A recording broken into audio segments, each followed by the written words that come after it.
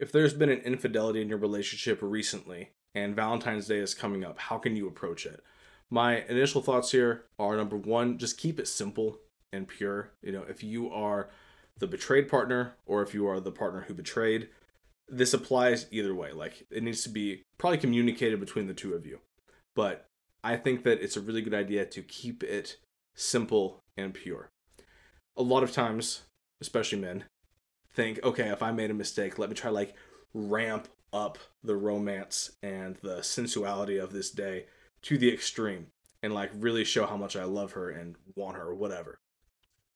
Oftentimes, you need to understand that the relationship has kind of fallen apart through the infidelity. And it's as if you're people meeting for the first time and you're trying to just start a new relationship.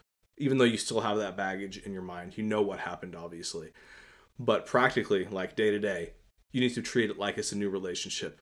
So those very simple, like handwritten cards and flowers and simple but pure gestures are what will matter the most. Go back to old traditions. If you've been together a long time, instead of trying to recreate last year's Valentine's Day, try to remember, like, what did I do for the first Valentine's Day? That would be something a lot more effective. Also, sometimes you need to know your partner though. Sometimes those will trigger like all of the years of like, did you even love me this whole time? So sometimes it can be even better to create new ones. Drive to the next city over, find the best restaurant there and take them there instead of somewhere where you have so much history. Avoid triggers. So if your partner knows about certain details of the affair and knows that there were certain kind of flowers given to that person, avoid those flowers. Don't think, oh, I'll make it up. I'll kind of even it out. Like, I gave them these 12 roses. I'll give now my actual partner these 12 roses. I would recommend against that. Again, try to find new and creative ways, or kind of like those old traditions, just depending on what you think is best for your partner.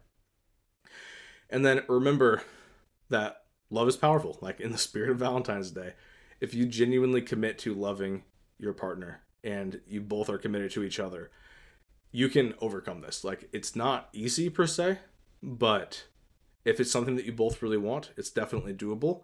And use this Valentine's Day as a way to just commemorate that, to place special attention on it. And then also, for some people, if your partner that you cheated on does not like Valentine's Day to begin with, just try to find a way to like go completely out of the box. Like, do something completely unrelated to that, but that's still fun and worth it to them.